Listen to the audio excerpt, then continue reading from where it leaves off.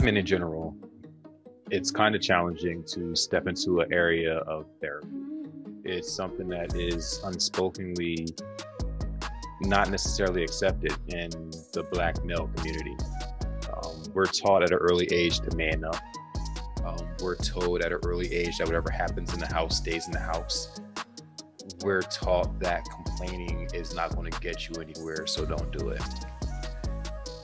Ultimately, what happens is you have a lot of Black men who are harboring a lot of emotion, a lot of stress, a lot of resentment in different situations, a lot of anger, a lot of self-doubt, a lot of challenges mentally that we could easily have addressed if we just opened up and spoke to someone. This year, we've been really pushing for our audience to look into therapy, to try it out, to give it a chance, to see if it's something that works for you. Talk to somebody, talk to a friend, find a circle of friends who you can really be transparent with and be vulnerable with, and start having conversations that are deeper than sports and music and women.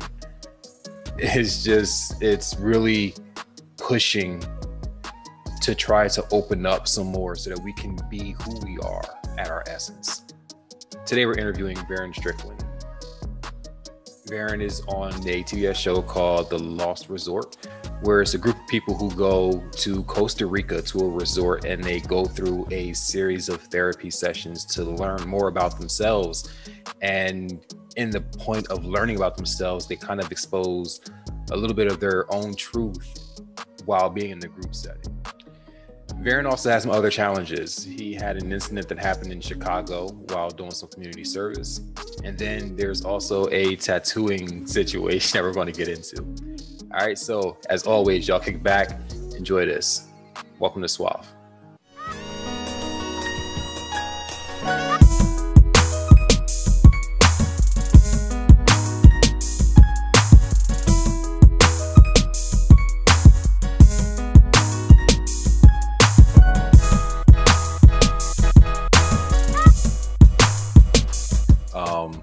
I haven't watched the show, which I think might be a good thing. Because there's a lot of you that I really want to get to know and get like the understanding of. Okay. And I think when you start watching someone on a reality show kind of situation, you think you understand that person. Right. So you come in with a different kind of perspective. So it's interesting from what I've read so far. Just in the entire perspective of you and your life. And then I'm guessing that's why you ended up on this show. Correct. Because when I saw the show title, I was like, oh, like a Survivor or like a Big Brother kind of thing. And it's completely not. This is like a group of people who go seeking help and therapy for their life. Correct. And then, like, I guess from my understanding, like the truth of those people start coming out and battling your own truth, you start fighting with your contestant mates. Yeah. All right. So for you,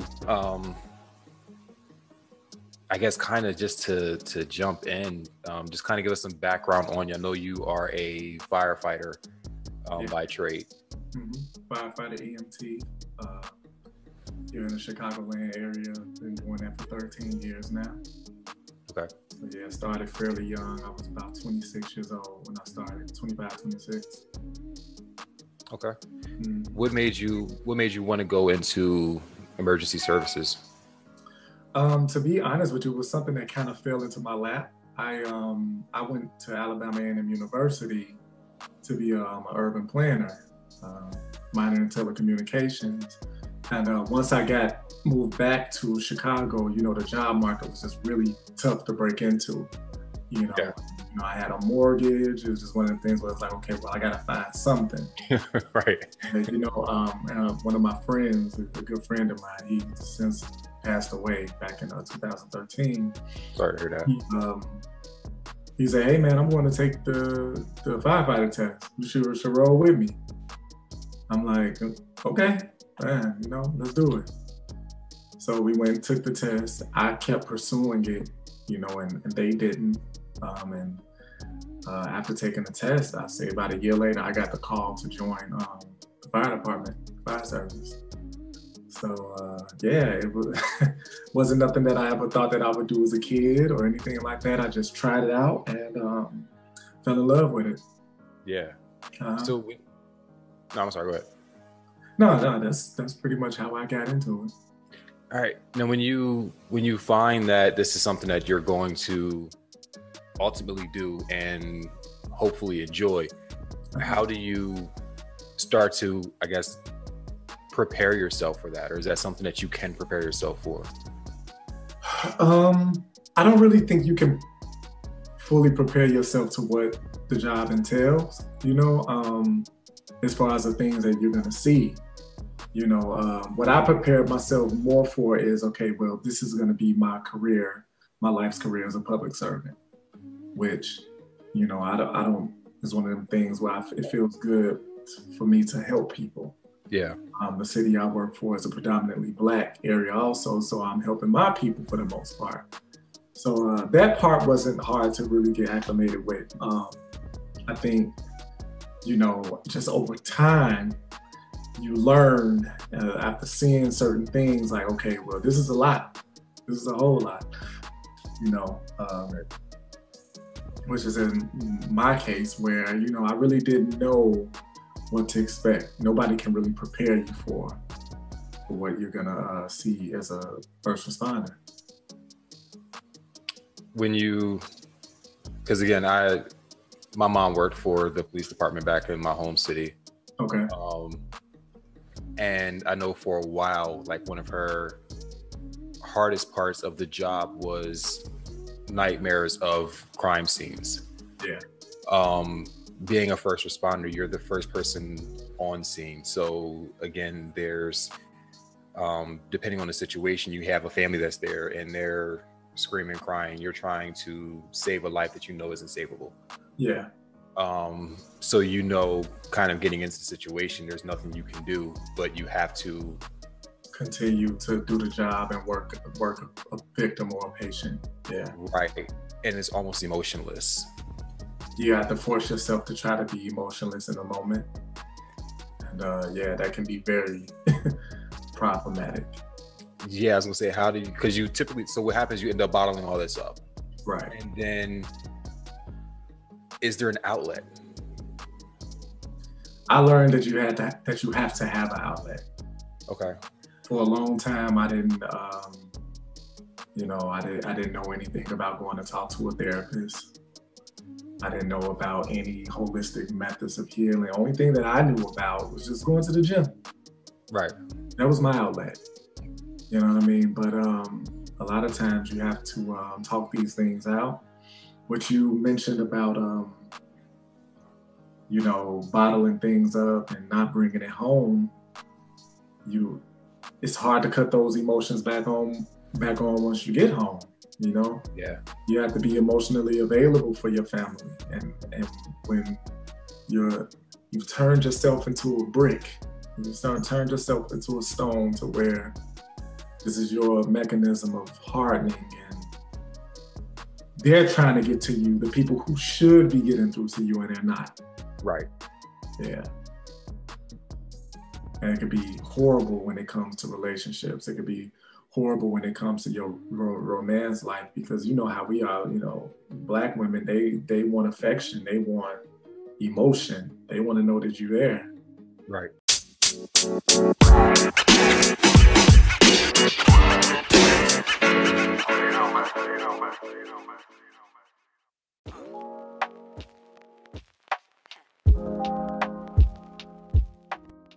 Life is full of uncertainties, often showing up unannounced and at the most inopportune moments. They affect our personal, professional, social, and emotional experiences. Like a chess game, life is all about the moves you make. Life Matters with Mario Brown LLC was started to assist you in this area. Mario offers private, affordable, virtual, individual coaching sessions. The benchmark of his 3-point faith-based service model is non-judgmental listening, reasonable goal setting, and comprehensive strategies for desired outcomes. With over 30 years of pastoral and itinerant ministry, Mario realized people often merely need someone who is not connected to them and on the outside to see their situation from a different perspective so they can reach solutions that will give them the outcome they desire. If you're ready to make new moves, need guidance, and insights to holistic living, Life Matters with Mario Brown is the service you need. Please feel free to contact a representative for more specifics on how to become a client by visiting www.mariocbrown.org for more information. That's www.mariocbrown.org.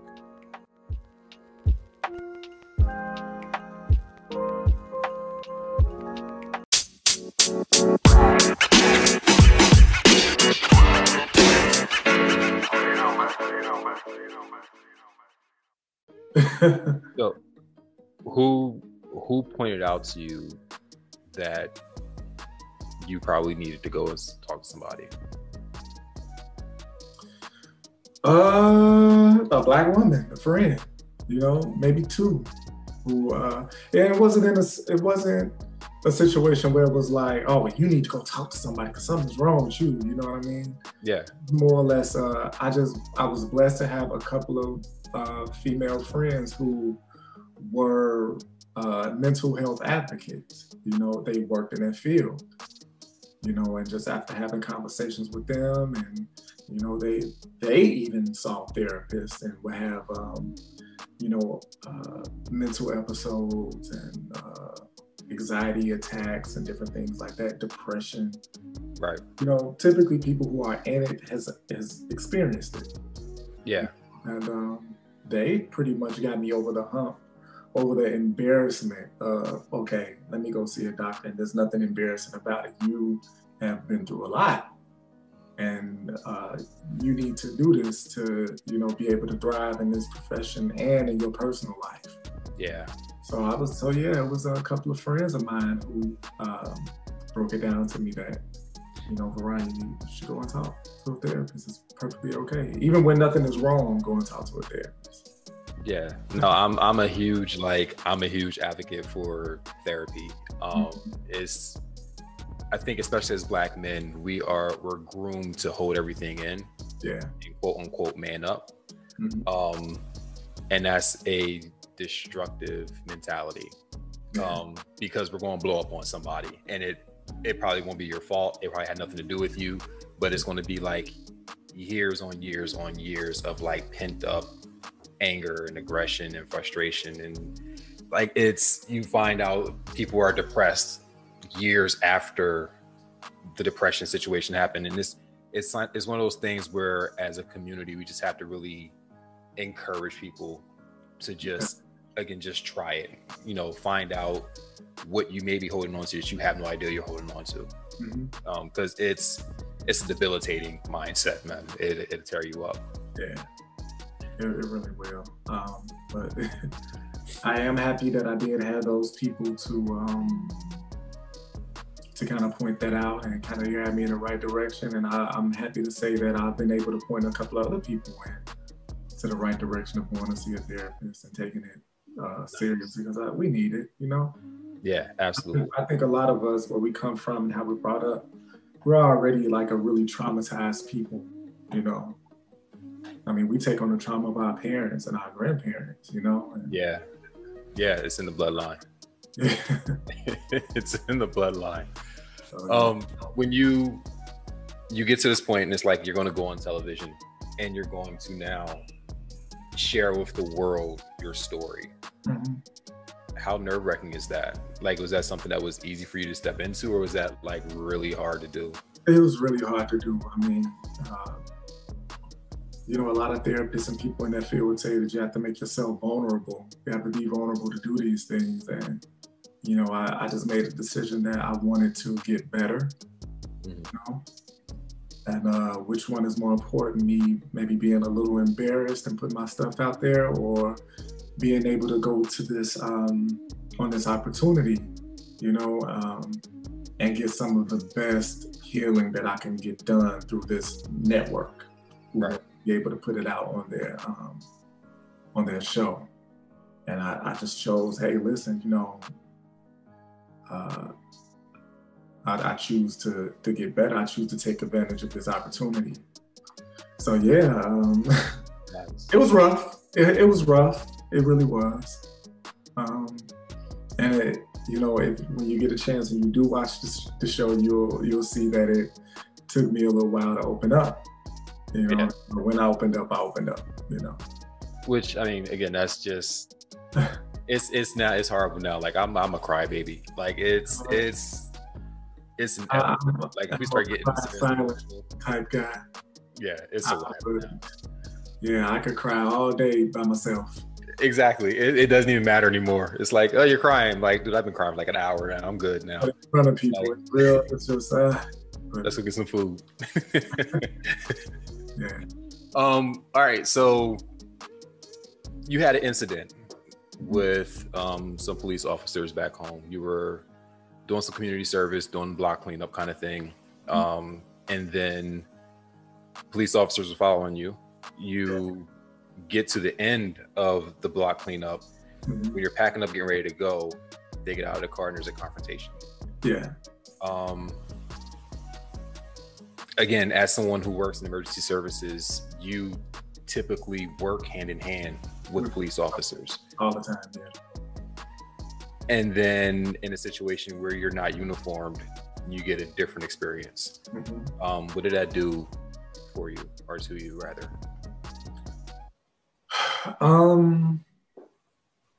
I think when you have a better understanding of what's going on in a city like Chicago, things affect you, but they don't affect you as much. You know, I have been working with a group, New Era Chicago, for a while.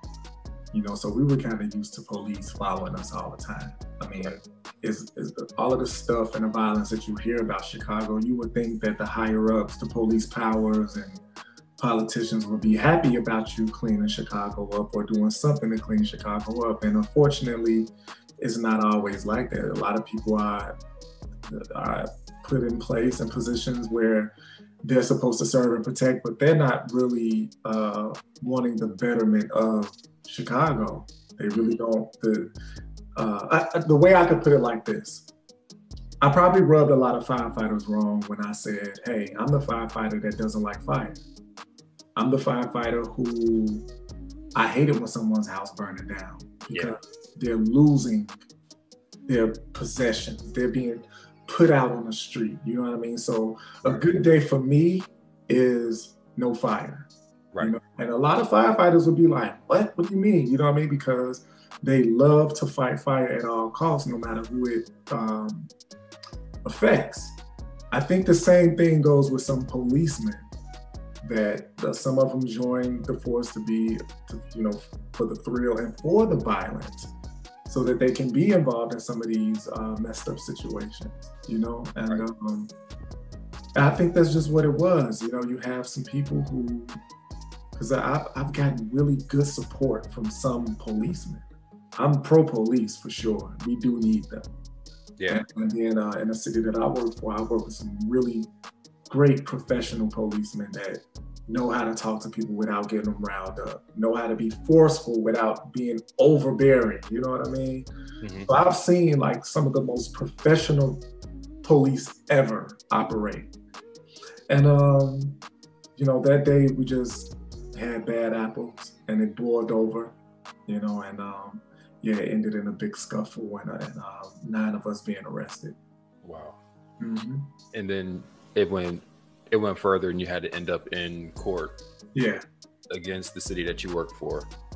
Well, the city that I live, you know, the city that I live. I work right outside of Chicago, but, you know, I live in Chicago. You know, I own a house here, pay taxes. You know, this is where I operate. Most of my family is here. Right. You know, and in the neighborhood that I grew up in, my childhood neighborhood, Inglewood, Chicago. Okay. It's Inglewood. So from that, like that down passes, you have the understanding and the perspective that it's not a police thing, it's a bad cops kind of situation. Well, yeah, a bad cop situation, and then you could definitely have to throw some race in there. You know what I mean? Because you know, I can't pretend like racism doesn't exist, and I can't pretend like we don't have racist cops, because we do.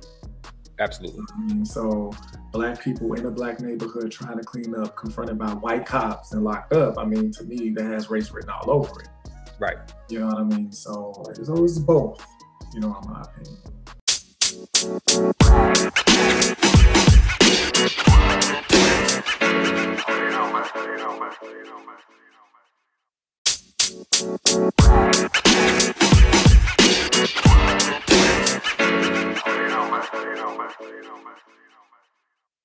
So I guess my question is, again, working in emergency services, being a firefighter, EMT, working directly with police, how do you suggest, or if you would suggest, what would you say is the step that needs to be made to start mending this relationship? I think that's my question, kind of like across the board when I talk to people that are like lawyers, district attorneys, that kind of thing.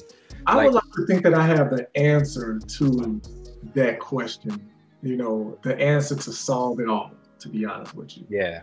I would like to think I have that. And when I say it, some people would say, okay, this dude is crazy. Right. I mean, so in a lot of smaller cities, like the city that my mom works in, she works in South Holland, Illinois. It's a very small city right outside of Chicago. Okay. You know, kind of like the city that I work for, Markham, Illinois. They're very small cities, but this particular city, South Holland, you have to live in South Holland to be a policeman or firefighter there. Right. Okay. Chicago is huge. Okay. Very, very big city. And you become a police officer in Chicago, they can put you in any district, or you can apply to go to any district. Right. I mean? To me, what will solve these issues is whatever district these police officers want to work in, they have to live. So because a lot of police officers who I feel are, you know, on the racist side, live on an outskirt part of Chicago. Right. And then they want to work in the inner urban areas where the action is. Right. So I was saying, hey, listen, okay, you want to work in this area? You have to live in this area. And you'll see, I think, honestly, it will make the police officers more in tune. It will force them to be more in tune with the citizens of the area that work. And I think they will police it better. Mm-hmm. You know, I think they would get to know the people more, you know, and I honestly think that it would solve it in the snap of a finger. Yeah. You know? And it's crazy where I'm from Harrisburg, Pennsylvania. Mm-hmm. If you're a cop in Harrisburg, you have to live inside of the city limits of Harrisburg. Yeah. And it becomes a lot different because when cops in the city pull you over, you know who they are, they know who you are. Yeah. So when I was younger, if a cop pulled me over for doing something that's like, you go home, I'll call your mom. Right. And I was more afraid of my mom getting called than like dealing with the cops. And then when I moved, like my first move was to Philadelphia, and it was completely different.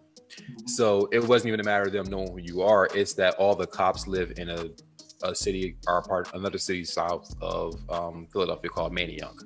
Okay. So they all lived out there, but then they would come into the city of Philadelphia to police, and it was just combative. Yeah. It's like they came to the city to wreak havoc. Yeah. And they don't know the people, and the people don't know them. Right. And you know, unfortunately, these policemen don't look at the people in the urban cities as people. You know, they look at them as a job. These are animals, you know, and this is how we have to treat them. But I think I definitely know that people would take more pride and have more dignity when it comes to the neighborhood that they live in, you know. Yeah, absolutely. But I think that would end it, to be honest with you. That would end all of it. Agreed. Absolutely agree. If you got to be there, you'll kind of look at it differently. You start understanding people. You'll find a way to get along with the people there if you got to lay your head there. Exactly. And they'll find a way to get along with you, knowing that, hey, there's a cop on the block. He 3 doors down. Right. Hey, we're gonna chill out. Right. So for you, what's next after this? Because I feel like your story is empowering to an entire group of Black men who, again, looking for outlets, don't really know where to turn, screaming silently. What's next for you? What do you want to do with what you've developed as a platform at this point? Pretty much just, get the word out to our people that it's okay to see a doctor. Be it if you're a therapist, or if you want to do the holistic route by, doing yoga, fitness, Reiki, sound baths, there's a number of things that you can do that can be considered therapy. Right. You know what I mean? But get it done. Understand that it's there, recognize that it's there, deal with your childhood traumas, deal with your grown-up traumas. Yeah. And I really wish that, the opportunity that I had with Lost Resort, I know a lot of people would never get. I mean, we were out in Costa Rica, we were at a facility that cost about $1,000 a day. Right. And the young man down the street can't go to a wellness center in Costa Rica, you know what I mean? So, if I think just putting it out there that mental health needs to be a big priority in a Black neighborhood. We need to make that a huge priority in a Black neighborhood. A lot of our people are turning to drugs and different things like that to cope instead of dealing with our issues and the things that we need to deal with. Right.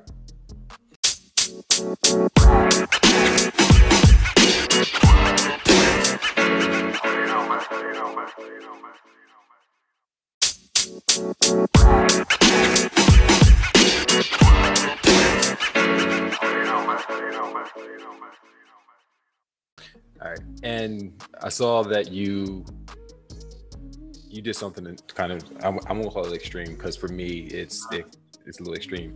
You got tattooed, like tribal tattoo, like pretty much like shoulder to what, knee? Yeah.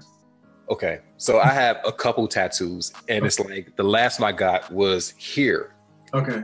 And I was just sitting there uncomfortable for 35, 45 minutes. Okay. You went through hours. Hours, yeah. And you did it because of heritage and culture and ancestry, and it was a full meaning behind getting the tattoo done. Yeah. I was blessed to meet the Suluabe family of Samoa, and in their culture, tattooing is life. It's just a way of life for them. It's not just, hey, I want a pretty tattoo. This is a culture. It's a cultural practice.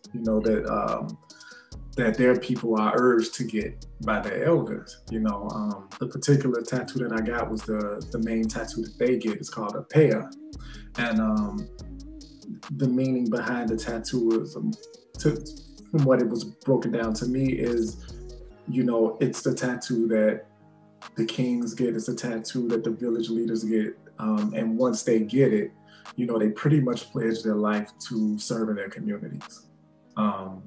When I made the decision right before I joined New Era Chicago, I was doing a lot of community service and just really kind of put my boots on the ground in the city of Chicago, just decided, hey, you know what, this is going to be my pledge to the city.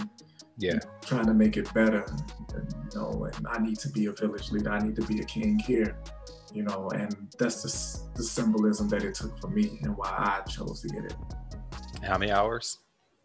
So, I started in 2016. I did 3 days. Each day was 4-hour sessions. Okay, and then in 2018, I actually traveled to Samoa and got it finished. And that was also 3 days. The sessions were 4 hours. Yeah, of hand tapping. Yeah. Hand tapping? Yeah, it was hand tapped. It wasn't. It wasn't a gun. Right, correct. I've seen the hand tappers. It's like yeah, a piece of wood that has needles on it, and they literally just hit the back of it with a hammer and come across. Pretty much, yeah. Yeah, it was painful. Yeah. More power to you, man. Like, I mean, the meaning behind it is amazing. And I love that you put the commitment in, because I think when you go through something like that, you'll always remember that process. And knowing why you did it and having that meaning behind why you did it, it means a lot. So, salute to you for doing that. I probably wouldn't have made it. If they would have got like a third of the way down, I'm like, you know what? We're good. We can imagine the rest. Because that's a lot. Yeah.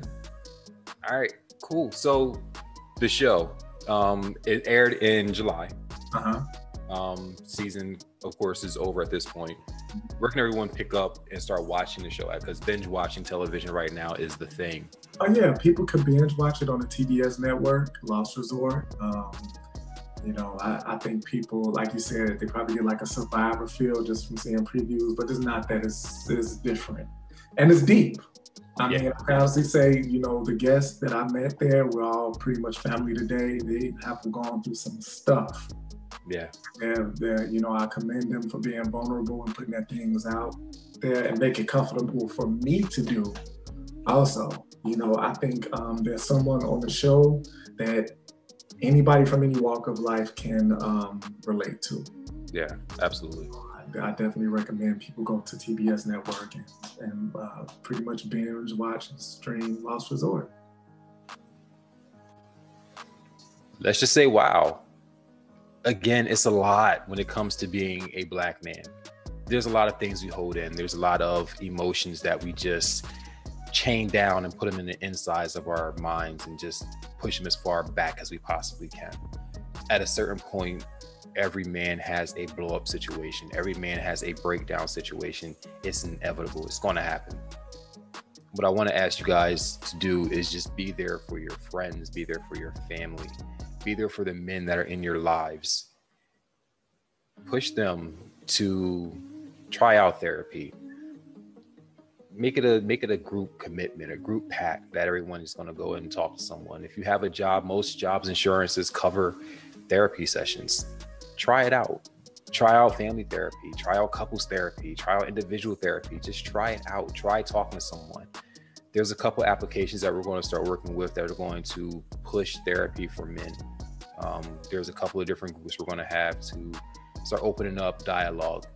This is a men's magazine. We can't have this magazine and not be authentic and not be transparent about the importance of therapy for Black men.